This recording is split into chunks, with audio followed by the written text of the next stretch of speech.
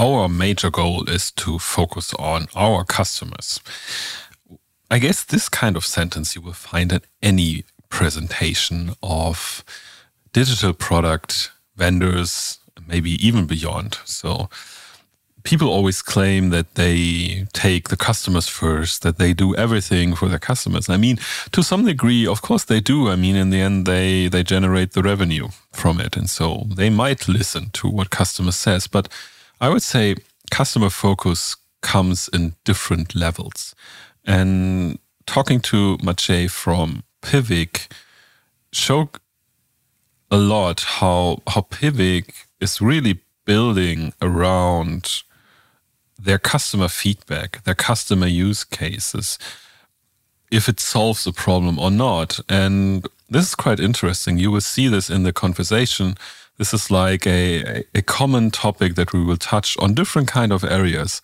And so it started out where like Piwik itself started out. So they built, basically, Maciej started out to work on Piwik in the open source project because he needed a use case for his own product. And so it was built for their own internal usage.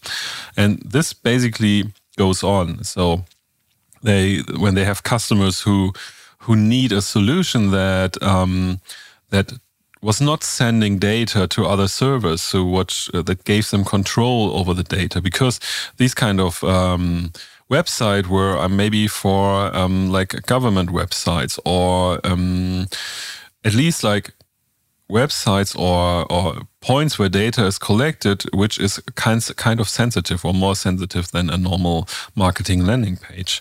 And so this is also like the reason why Piwik had this focus on privacy first early on, even before we were talking about GDPR and all the other different kind of things. And it's still there. And I found it quite remarkable also, you will see this in the end when we were talking a little bit about their customer data platform feature, where he just described like, okay, we had a first version that made sense for us, and then we published it, we put it out, we analyzed it, how people could work with it, and we recognized that things are not really perfect. And so they went back to, I guess, the big whiteboard, and they basically redesigned a lot of things. And so they basically made a quite radical move. And often, like in other companies, they would just have tried to sell it still. Like they know, okay, yeah, it's not a perfect feature, but still it does a little bit. Like these kind of companies are trying to push it out. And it's kind of rare that companies then take the decision to say, actually, we're not really doing our best job possible, and we have gathered a lot of new learnings, and so now we go back and push it out again. And so you will see this in other areas as well. So I think this was definitely one of my major takeaways from Piwik, is like how they envision their customers and how they need to use analytics products in a quite unsure future where everyone doesn't really know where analytics will go.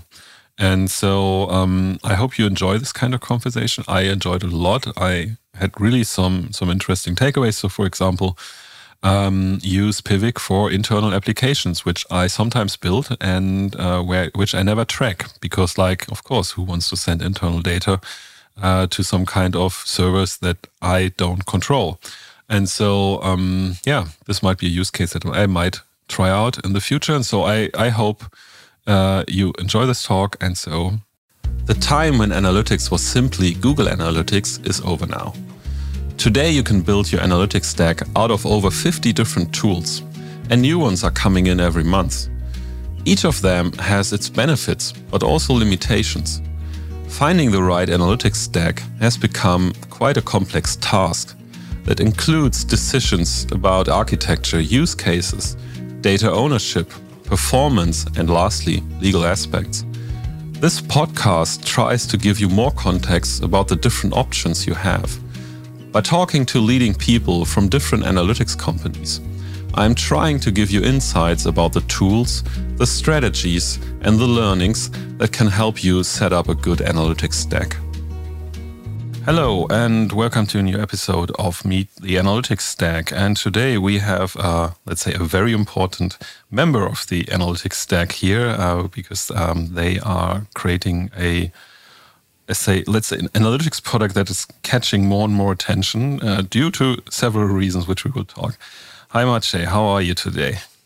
Very good. Thank you for having me. I'm glad that we are finally doing this session today. That's true. Yeah, we postponed it already a little bit, due to the usual things that can happen. I'm happy as well. So I was really looking forward to talk to you because I have a bunch of questions. I have a bunch of things which I would like to learn more because, you are basically developing and offering analytics software Piwik Pro. And so I usually start these episodes with the question because most of the audience that I know, they have some backgrounds in analytics and data, and often their background is they know Google Analytics. So Google Analytics is basically the baseline for everything, when you're coming from this analytics part.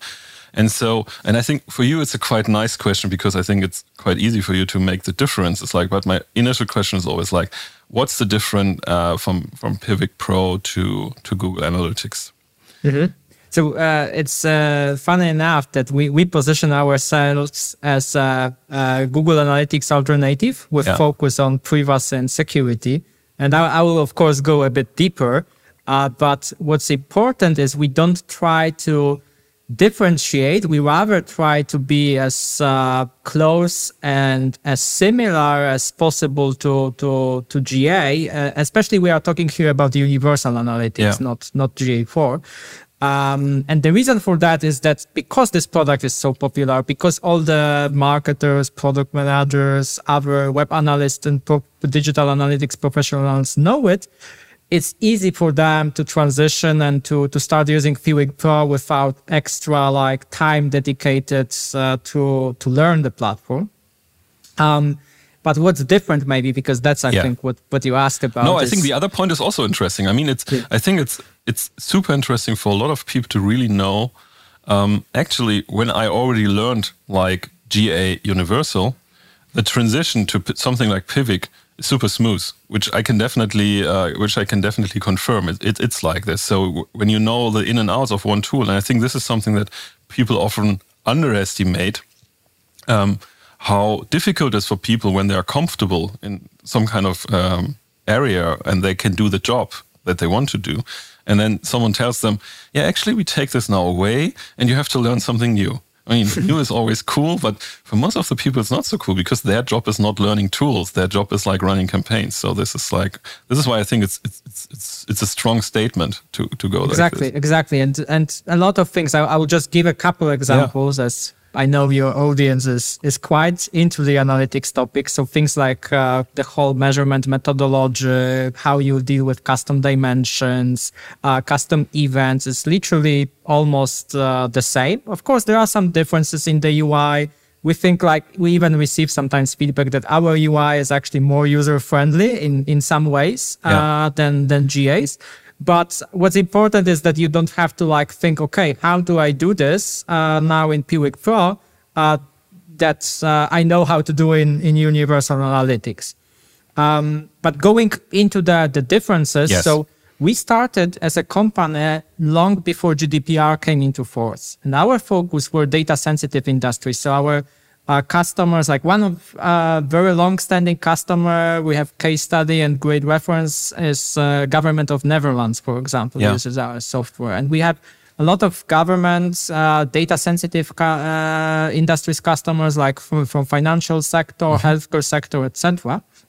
And back in the days, we focus on data privacy, storing the data on customers' infrastructure. Now it changes a bit more towards the cloud, even though we offer still private cloud option or even on premises. But primarily we sell now cloud and private cloud variants. But this background in data-sensitive industries prepared us for what's happening now with privacy laws and what started happening with GDPR entering the force, but also all other additional guidelines. For example, we are on this list on CNIL in France, that you don't have to use consent for Piwik Pro if you meet certain configuration criteria. We do it now with one button, so, by the way, which is cool. But also the same thing is in Germany with TTDSG or PEC in the UK. So we can easily comply with different regulations and get high quality data with Piwik Pro and store data, for example, in Europe or in your private cloud. And that's the differentiator. And what's important is this is you meet these regulations and like restrictions that you may have from your internal even security department or privacy department, while having the tool that you know how to use, that you know how it will behave in certain situations, because it's very similar to Google Analytics. Yeah, I think this is really, really interesting. Also like that you already started out long ago. We had this public discussion. I mean, some discussions were sometimes before, but I mean, you were already there, and it's not like that. I mean, of course, like everything that is happening now in the public sector definitely, or like on the legal sector is definitely helping. But the interesting thing is like you already built this product with this kind of perspective in the first place to really have an alternative that gives you more control about the kind of data that you're doing. Yeah.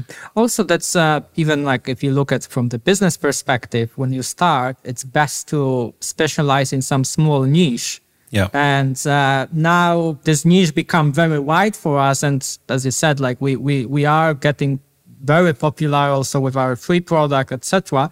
But that came from this focus on privacy and security in the first place. Yeah. And so you already said, so it's pretty good comparable to Google Analytics Universal. And so now comes this new Google Analytics 4. And so how does it work out for you? Is it something where you're just looking at it, or is it something that, I don't know, over time you will see how it will adapt, and so that it might become something where you oriented around, or is it like you're quite comfortable in this kind of thing? Because like in the end, I think where most of the people struggle who come from Google Universal, they struggle that they say, I'm not sure if I'm really the right audience to migrate to this other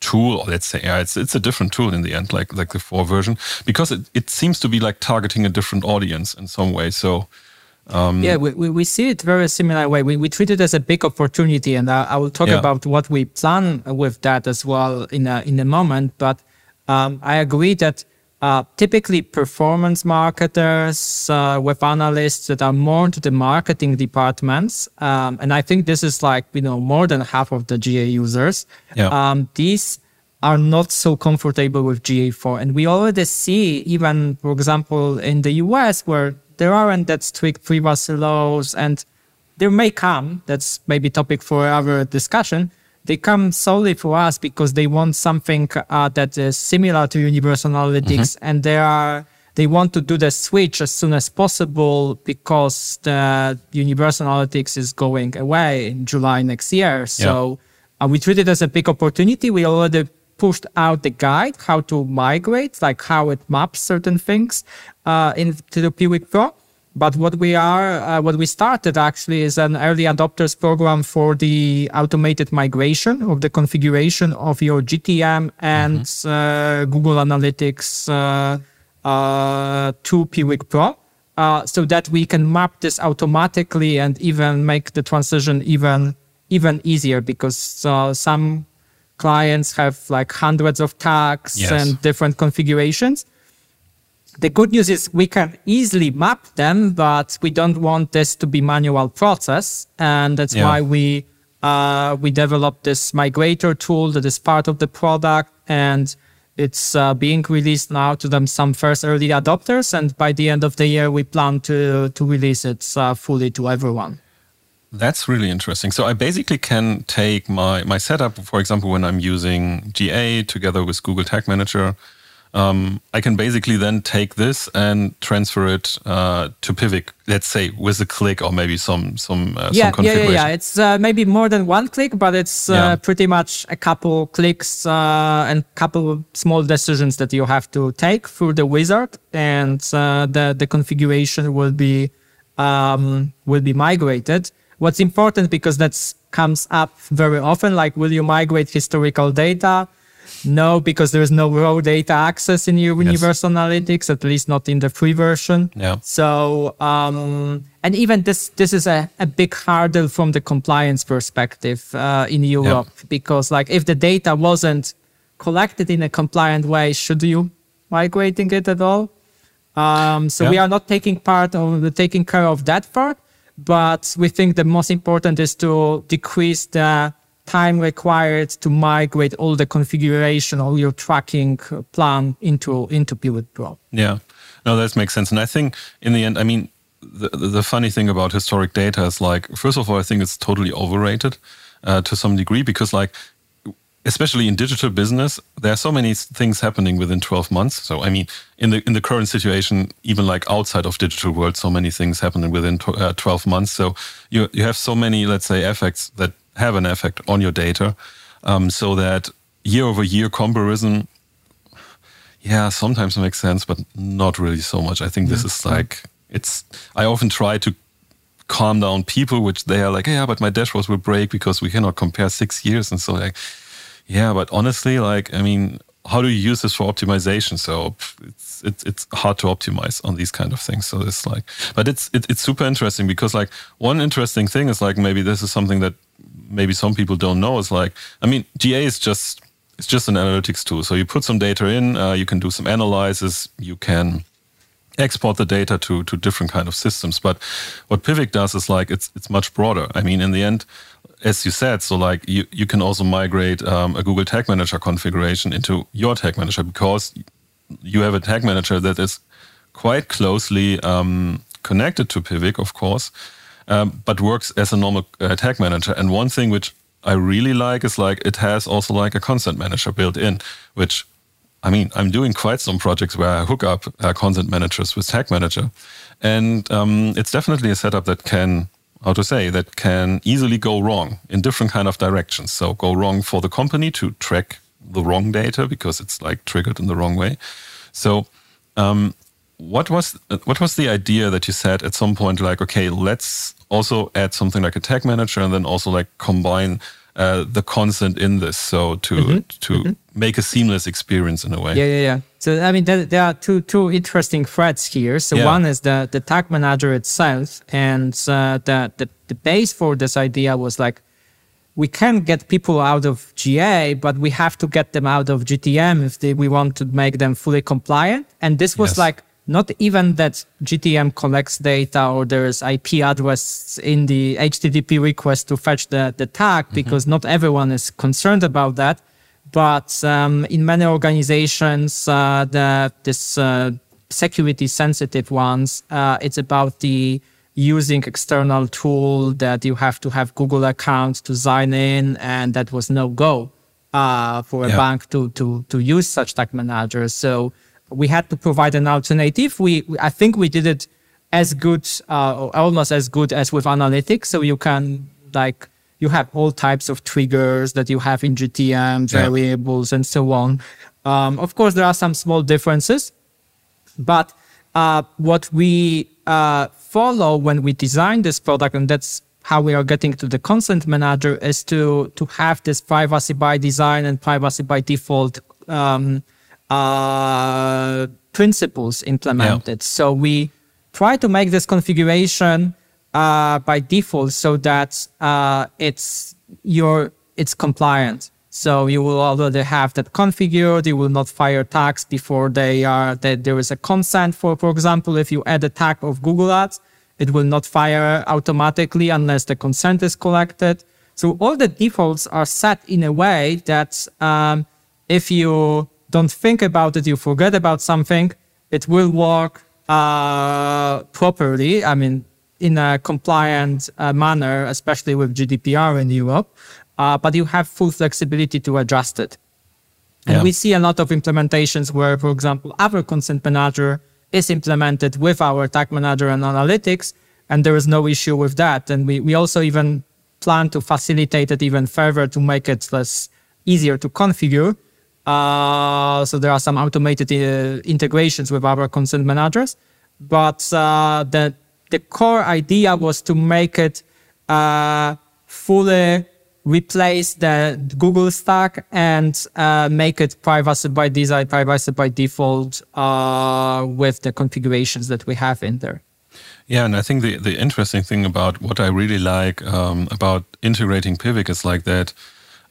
When I put Piwik on a website, I have different options how I can basically configure Piwik, how it handles, let's say, user identification. So I can use it in the full, let's say, for example, if I have consent, I can use it in the, let's say, I have to have a term for it. Let's say full identification mode. So I can basically say, okay, I want to set a cookie because I want to recognize this user again. Maybe I want to use some user IDs. But I can also, if I don't have consent, I can use it in 1-2 different ways in a kind of cookieless and anonymous tracking environment. Mm-hmm. Yeah, exactly. So it's like session level or only event level. The session level is something that we, I think, pioneered on the market, and it's interesting because it gives you this value that marketers have. For example, you can measure the user flow on the site or funnels, but the visitor cannot be re-identified when they come back. And I think that's very important, and there is some temporary identifier that is dropped after the session expires. It got positive reviews by privacy professionals, regulators, and it's successfully used by many of our clients. Yeah.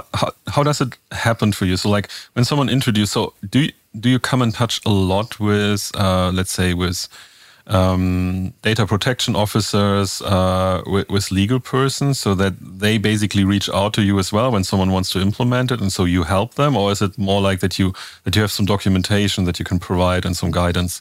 Mm-hmm. So we have documentation, but very often with large organizations especially, we have a long due diligence with the privacy team and the customers to explain them how it works, how it will behave in certain scenarios, etc. And then after they approve it, then we go to the marketing or analytics team that actually implements it. We have different onboarding packages depending whether we do it or if the customer does it. Sometimes our partners does the implementation. So it varies based on the contract and organization, how mature they are in terms of analytics, how much internal stuff they have. So there isn't a single way we do it. But very often we have a lot of discussions on the initial stage, on the vendor selection process. And we also provide a lot of documentation about that. And the documentation was prepared based on the questions that we have from clients very often. So that we don't have to explain it again, but we can link some articles and other documents. Yeah, because I think like what I see is like, I mean, analytics is already complicated enough by its own, and then like to handling this different kind of ways how you can handle consent and so on. I think this is like creating a new complexity, which a lot of companies are really struggling because like I would not say it takes another person to basically take over this task, but it definitely takes some time to understand all the different ways, like you described. So you can do some session-based tracking, so you can do full cookie-based tracking, and so what are the differences, when to use what, and so. And I think another problem is like there is no 100% clear guidance on like from official entities. It gets better. So we got these guidelines on how you can implement GA in France, and it turns out like when you configure it according to these guides, the data is useless because you have to drop pretty much everything from it. There is not much left.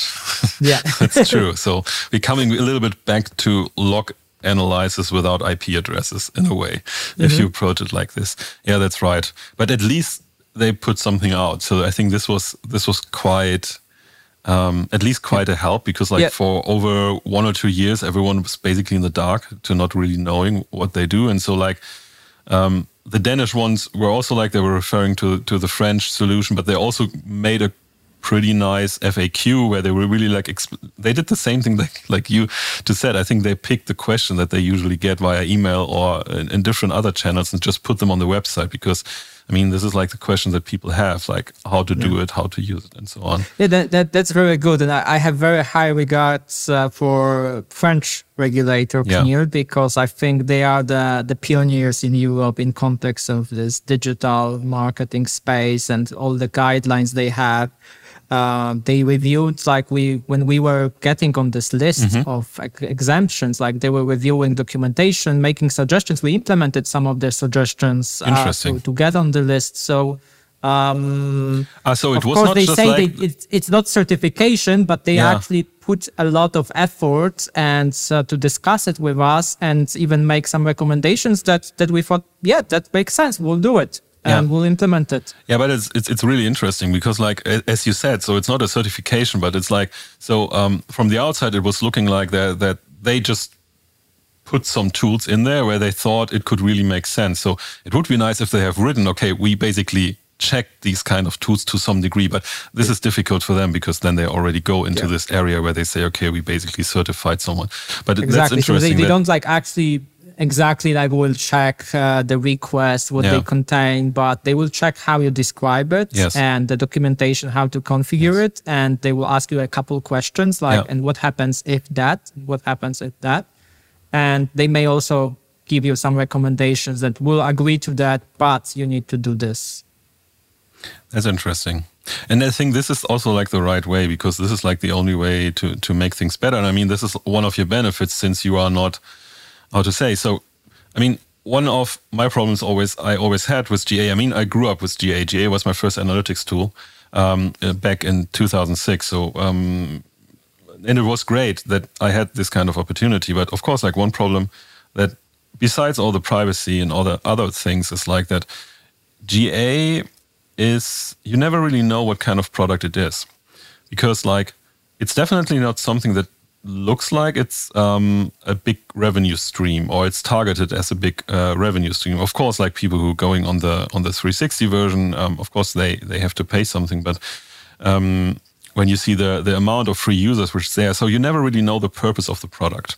And this is what I always tell my clients is like, this is definitely something, at least you should put it on your risk list, so that when you don't really know what the company's intention is with this kind of thing. And the good thing about like tools like you or others who just do an analytics tool by itself, I mean, there it's quite easy to see why you're doing this. And then, so first of all, of course, it's your company. So of course, like you want to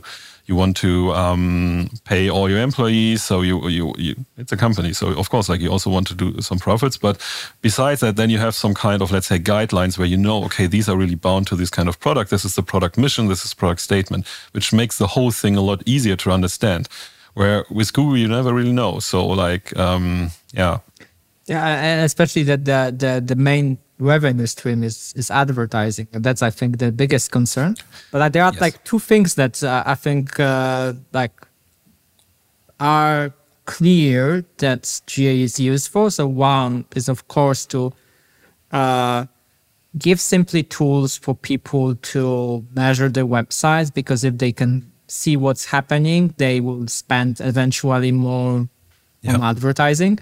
And if the company has like 50% of market share, then some of the money will go to Google. And then the second is the data. Like, even if it's aggregated, or even if it's not like just the directly used from like single profile, they have the visibility into the whole internet and what's happening, what are the trends, and so on. And this data can be used across the Apple, Google products. And I think that's the main concern of regulators, as well as the users that go away from GA. Yeah. I have one or two things where maybe we go back a little bit later, but I would like to, let's say, I want to go a little bit back, also like back in time, just to understand a little bit more how, you already described a little bit how Piwik became how it is today, but like, so can you remember when you discovered Piwik for the first time? Where it was like the open source project and so on. So can you still remember Sure. and still know, okay, why it was interesting? Why basically, I mean, you were really like one of the first contributors there. So. Yeah. That interesting thing is I was running an advertising company back in the days. It was 2007. And it was like first blog advertising network in Poland. And I was looking to build some statistic systems besides the ad serving system. And I didn't want to do it from scratch. And that was the time where the first Piwik open source version, now Matomo, was released. And I started using it, contributing, fixing bugs, fixing some performance issues, at least for that scale of traffic that we had. Back in the days, and then how I became the core team member and consultant. So I was doing a lot of consultant jobs for companies that had problems with the open source product, and then that transformed ultimately into Piwik Pro. So the business, because there wasn't like any business behind it, was a couple guys contributing to the open source project. That's like contributed to creating a company that will simply offer professional services for the open source product. But over the years, we saw all the deficiencies in the product, despite like adding some core developers, sponsoring them. There were core architectural issues like using MySQL database or using PHP that couldn't be fixed. And we had a lot of complaints about performance, reliability, loss of data, and so on. And that was the time where we raised investments and started investing into the proprietary platform. It took us, I think, 2 or 3 years until we got off.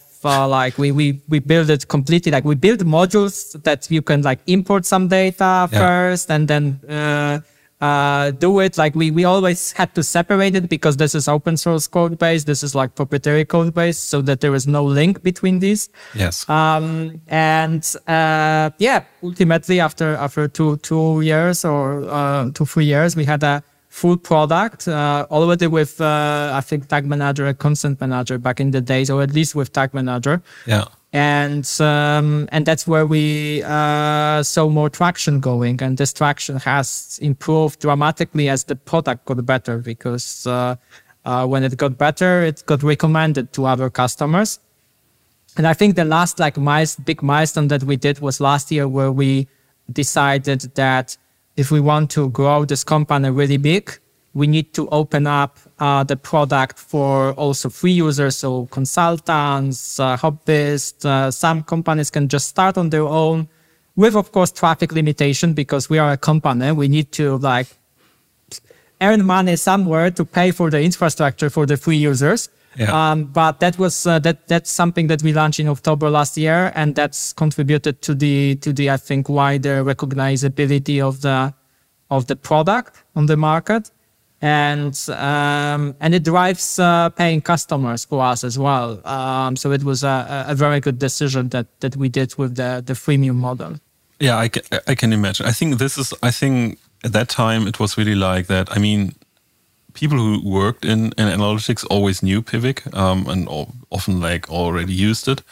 But I think this move to offer the free version basically brought you on the general map for everything to think out. To some degree, and I still don't know how I should judge it. I mean, like that one of the reasons that GA is free. I mean, a lot of people say that the success of Google Analytics is because it's free, which I think it's not true. So Google did a lot of good things. When you were starting out in 2006 or 2007, working with other analytics tools was hell, because they were super slow. They were often really clunky. And so Google did a lot of things to improve that. So of course, like the famous sampling, which maybe then people not so happy about, but still, I mean, it brought some speed into the whole thing. And we cannot compare to technology today. And so, but still, like, I mean, the free thing is always there around. And what I often see is like, that people who were used to this kind of free thing from Google, they need to do some steps to understand that they need to make some investment if they go into another area. And I think to offer something free maybe can make this transition a little bit easier, at least in the first place. I totally agree, and that was like also our thinking behind it, and we are not as generous as GA with the traffic because we have to like sustain it. But I think for like especially B2B businesses or small businesses, this is more than enough. And we see, for example, a lot of agencies using it. They learn the product, and because of that, and they start offering it to their customers, and some of them are becoming like the enterprise customers, so the paying customers. So this model definitely works, and it works financially. So we are very happy, and we are also very happy that we can give a great alternative tool for the analytics industry to use for various projects, because not all of them would have an option for other product than Google if it's not free. Yeah, that's true. And one thing which when you just described how you were building it with this 2 or 3 years period in between where you basically were like, I mean, it's quite interesting. You have a house and you basically ripped off the whole foundation and then put some parts of the house back on it, and so build a full, completely new foundation. So definitely not an easy thing to do. So, and the interesting I would say we didn't like tear down the other. We simply like built the one on the side, and we started moving furnitures to that house. That was the, like, if we use this analogy, we weren't tearing down. We still had customers supporting on support plans or like some cloud version of the based on the open source. But then we started migrating them when the other house had enough functionality for that. Yeah. And everyone who did a migration immediately knows what this all means. So migration. It's like also in the software world, they tell you like you never do rewrite, but I think in that case it was no other way.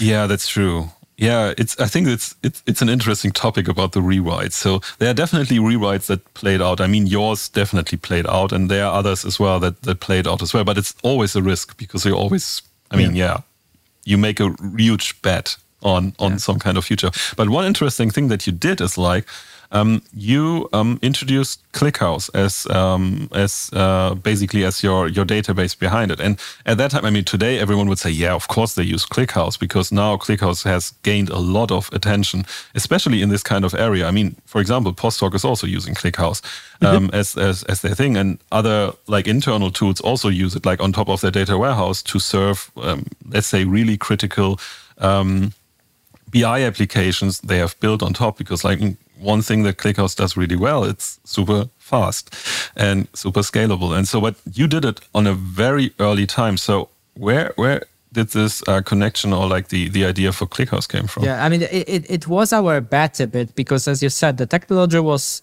already good, but it was still early for them. But we wanted to have something that is future-proof. And it could have failed, like if the project didn't get where it is today. But it turned out to be a very good decision. We did very comprehensive benchmark of like all the technologies that we could use for the analytics use case. And we also had to be able to be infrastructure independent, because some analytics companies say, okay, we do everything on AWS and AWS will magically handle that. But we had to be compatible with even with like bare metal servers of some customers. So we had to have something that is cloud technology agnostic. Yeah. And the best thing that we could find that scaled horizontally, that was good for analytics, was ClickHouse, even though it was still early. And that was one of our risks. I remember that we take something that is very good. It already was used by some companies, but it's not super popular. Yeah, it was. I mean, it was always a little bit visible, but I think so. It, as far as I can remember, it came originally out of Yandex, and so I think they were developing it internally, and then at some point made it open source, and it was always there. And so I knew at the time when you were introducing about it, but I never really tested it out. But one thing that you just mentioned is quite interesting, because this also like sets you apart from others. Is like you have an infrastructure, as you said, which people can basically run in their own, let's say on premise, or like they can run it on solely European cloud hosting things, which of course, all the other open source, of course you can run Matomo there as well, but as we already covered, so Matomo has these kind of speed issues and so on. But so, for example, this is something like when I compare Piwik to Snowplow, which is in definitely totally different target groups and so on. But one thing that I think still Snowplow is struggling is at the moment they are dependent on AWS and GCP. And so I think there might be a future where they will not be independent, but you are already there. So if someone says, actually, yes, I want to be 100% sure. And so I take, let's say, a Hetzner or whatever server and use their kind of cloud. So I guess it's already possible that I can use something like that. Yeah, it's already possible, but it's not that easy to just run. It's not like putting a software on one server and it works. You have to have for us Kubernetes cluster to run the application, and then there are some other requirements for that. What we see is that you go slowly away, even in this banks, insurance companies, etc. You go away from the bare metal servers, and you rather have a client that will use it on their cloud, in their account. So not our account, but the client account. Yeah. And we can install there. For example, they have Azure subscription in their center, the data center, and they want to host it there. And they can use their own encryption keys for the data with Key Vault, etc. So it definitely goes to another level when it comes to security and privacy, etc. But it's not that it's so easy, and it's very costful because it's probably still affordable for these large organizations, given how much they would pay for Adobe or something like that. But it's not an option that would be for a medium size organization, and there is no this efficiency of cloud where there are multiple customers and logically separated, but physically they use same resources. And with this hosting, you have to have resources for your peak traffic, and you have to have them allocated. So it's definitely difficult, but we see, of course, we see a lot of customers going to cloud, but we see this private cloud option gaining traction as well for some very large organizations. Yeah, I mean, and you always have this on your website as well. So, for example, measuring intranets, which I think is super important. I mean, it was always something that I wanted to have, and which is hard because it's internal data. So of course, you cannot just run any kind of thing and send all the data out. They have name of documents, people often. You all sorts of data that you don't want to push out of the organization, even though it's just, let's say, behavioral analytics. But it's a nice use case because if you have an organization with 25,000 employees and you save some time with some UX issue or helping them to find the most important things, you save 5 minutes of every person, then this is a huge saving for the organization. Yeah, 100%. And I think, this would be another episode to go into, where are areas where analytics is totally underserved and could do really interesting things. So, but one thing which I think would be interesting is, do you have an insight? What are the typical use cases where people use Piwik for at the moment? So is it GA was always very dominant from marketing perspective. So people analyzing campaign performance and so on. So do you have some kind of cluster where you would say these are the use cases we see a lot, or is it more different use cases on an equal scale or so? So I think still this main Google Analytics use case dominates. They are not always let's say, marketers in the way we understand that they have some campaigns, media, because sometimes these are people handling even government websites or some healthcare providers' websites, and they still want to make this better, more efficient for their citizens, for their customers, for their healthcare professionals. But it's still like in the end, you do the same. You have some funnels, you have some traffic sources, you see where people like have some issues, etc. So that's definitely a very big one. But what we see more that may be different from Google is we have quite a lot of SDKs for mobile, like native mobile, as well as this hybrid like Flutter, React Native, etc. We see growing adoption of that, and people also analyzing mobile apps. And the third one is intranet. And not only intranet in a sense like SharePoint, but also sometimes some transactional systems used in the organization, trading systems in financial organizations. Yeah. So more, I would say, product analytics use case. We go into a bit this space, although I think we are still not like, typical product analytics company. But we have some exposure to customers that, for example, want to have the full customer journey from like marketing to like what's happening behind the login. And this is an interesting use case for us as well, because although GA was okay to use on some landing pages, we are sometimes implemented both pre and post login.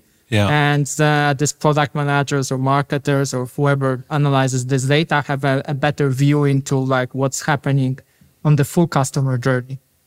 Yeah, I think this is also like the internal application thing, I think is something that is really interesting, because I see a lot more traction in this kind of area that people, I mean, of course, like then there's a whole discussion about data products and so on, but it makes sense in the end. So like, I mean, data always had the problem that it ended up with dashboards. So this was like where everyone was agreeing, okay, this is like the, let's say the interface that data has to the normal world.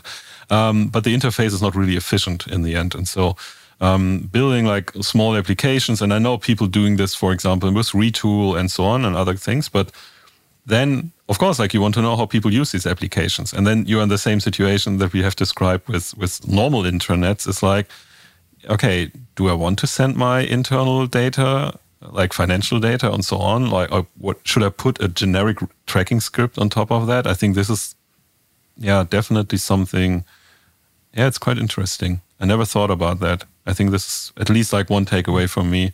That's also like where we came from. Like originally, I think we had now a full circle, because that was like what was the actual start and where we specialized, and it's still our use case. But we see that this marketing general use case as the product got on par with GA, plus you have all the privacy regulation pressure.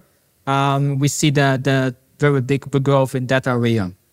And you have another use case which is also interesting. It was interesting when you came out with that, because usually like all the other analytics providers, I don't know, they always they were always circling around this. We're never really going into this, which is like customer data platform. So, I mean, GA did then this cooperation with Salesforce, and so like on the 360 plan to do a little bit of that, but never really into that. And so I think the Amplitude now starts to venture also like in this kind of area, but you definitely did it much earlier. So first of all, what was the motivation behind that? And then second of all,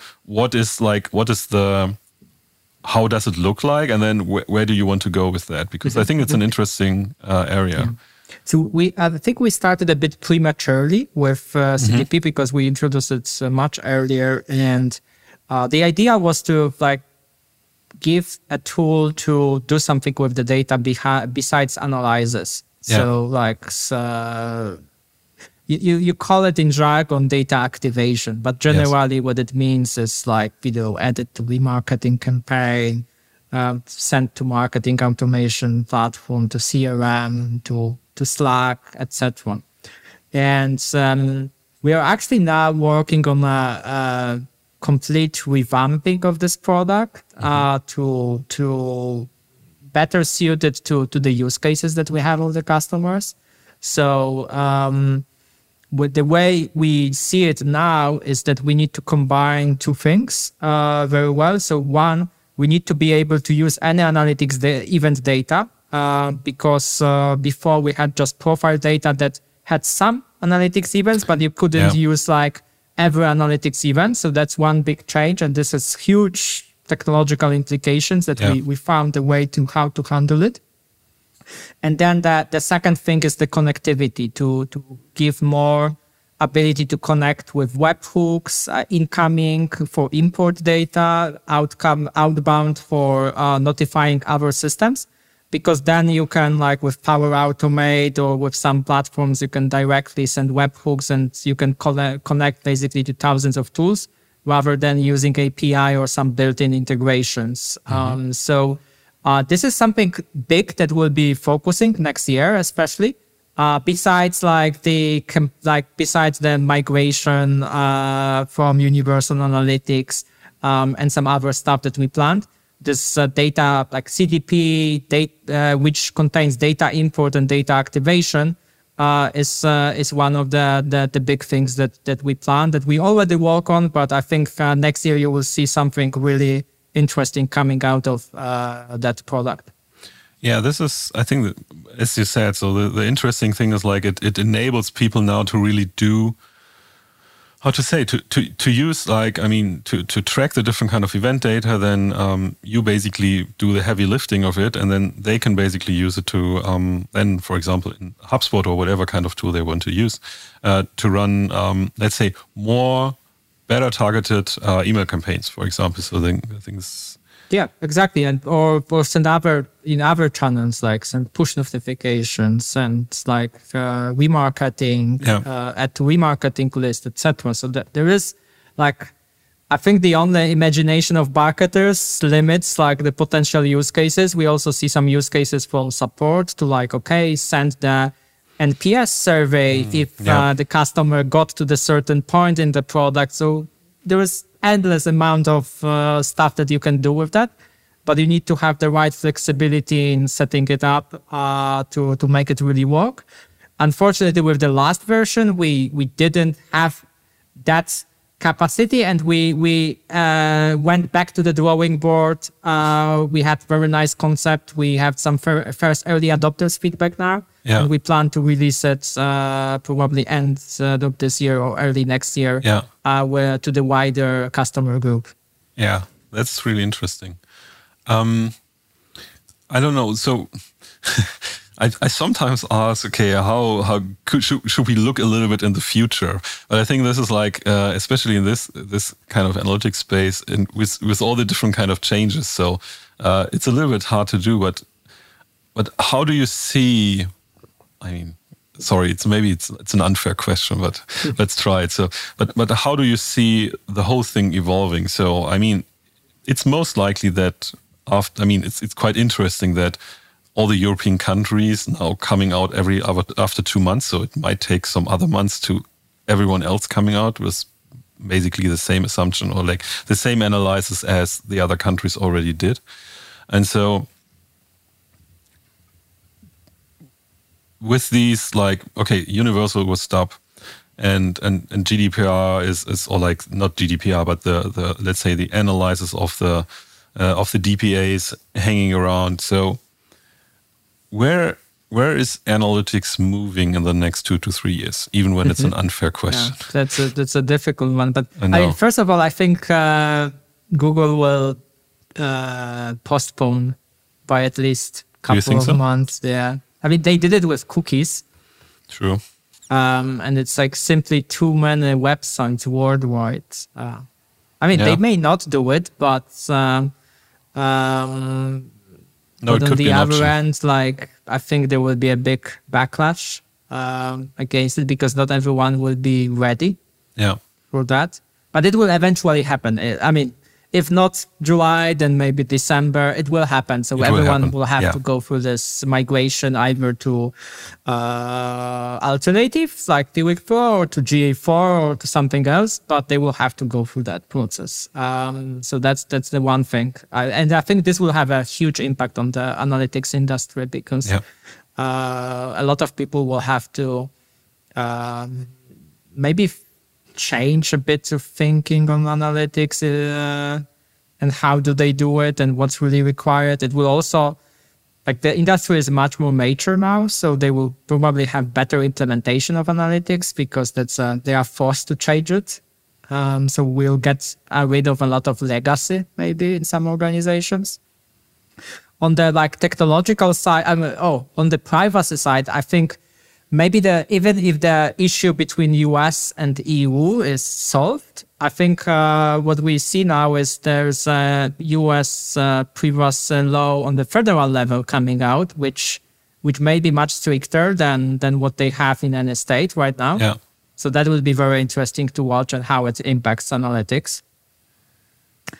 And then on the technological side, I think that's, for me, it's the hardest to judge, even though I am a technical person. I have technical background. But like CDP or like data activation is like I think something that is already happening, and that's just simply going to continue. But I'm not sure like what else will be on the technological level. I would say so. Do we need really more innovation on analytics? Like we have so much data, we should probably start using it better first. Yeah, no, fair point. I think when it comes to data collection, probably not. So because like, I mean, this in the end I would say is covering most of the things. One thing where I still struggle a little bit is like this, at least like in the project that I'm doing. So you sometimes have this, let's say, natural point where these all-inclusive platform like you do might be not enough. So you have use cases that you want to do which go beyond. And so then you have this question where you say, okay, I collect all this data already there, so I put it in, let's say, a database. We don't call it data warehouse yet because this needs some structure, but let's put it in a database and then start to build, let's say, more complex queries, try to incorporate your business cases and so on. So, but this, to define this place, so often like my clients ask me, okay, when does it happen? So when should we plan for it? And it's super hard to answer because like it's also like it depends a lot on like how much do you push the existing system to their limits. And of course, every system has their limits. And so this is a difficult question to answer. Yeah. I think that you touch on an interesting topic of this like interconnectivity between the systems, because like if you went into Google ecosystem, you were pretty much like, you had to use everything from Google. And what I see is that you will have better tools specialized for certain use cases that will talk to each other. And you can import the data or push the data like with activation or with like moving the raw data from one to another. And that's something we see already happening with some of the customers. And we also like did some connectors for BI tools, etc. But or exports to the data warehouses. But I think in the end, like organizations want to use best tools for certain things and not necessarily everything from one vendor. We are past this like marketing suites where like you get everything from Google, everything from Adobe and so on. Yeah, it's true. I mean, this is also like the same. I mean, of course, like it also has benefits. And so this is, for example, why I like your approach that when you also bundle some things in the beginning. And one of the big benefits that I think people sometimes underestimate is like integration is hard wherever what you want to do. So, if things are together, they usually don't need to be integrated. But but I think you did a really good job to at least look a little bit into the future, because like for me, if you would ask me the question, I would be like, I don't really know. So because there are so many moving targets where you can really see where it ends up. So of course I always hope for the better. And you said like the tools are there, and I think there's still the big shift that has to happen. It's like how people use with them, how they incorporate it in their daily lives and so on. So it's exactly. I think that's a very fair point. Yeah. Thank you so much. That was really interesting. So also like to learn like how for me, it's like always like the interesting part of these kind of podcasts is really like to learn how people start out with which kind of ideas and in which kind of direction they are growing, because then at least for me, it makes it a lot easier to understand how the products in the end work, because you usually see the roots in there. And I think I see them as well, like in Piwik, with everything that you described today. So thank you very much. Yeah, thank you for having me. And it was great discussion. Like, I really liked it. Yeah, thank you. And to everyone else who listened to that, have a good day and see you in the next one. Thank you for listening to this episode. I hope you found some stuff that was interesting, maybe even new, maybe triggers some further thoughts in your head, so that maybe gives you a new perspective on a specific topic. At least this is what I'm always loving about podcasts. So it triggers my brain to do crazy new things. And I hope you found something interesting in this episode as well. So one important thing, if you have any kind of questions about the tools we are discussing in this podcast, any kind of questions about tracking setups in general, how you should approach a specific kind of problems, or even if you say, I don't have really an idea what kind of tracking setups make sense for my business for the current situation that it's in, just reach out to me. And so this is pretty easy. So on the one hand, you can go over to LinkedIn and you can type in my name. You can find me and you can just write me a message. That's one way. And the other way is like you can also go on our website, deepskydata.com, and there is a button that you can set up a call. So you can click it, you can schedule 30 minutes with me, and these 30 minutes are always free. So no obligations. It's just like it's not a sales call. So it's really like you can put in your question, you can put in your problems where you're basically stuck. So I can present you maybe one or two ideas how I would approach these kind of topics, and that's it. So I mostly really want to help here to basically unblock you and give you some new ideas. So if that's something for you, don't hesitate, just reach out. This will be super fun to do. And I see you in the next episode.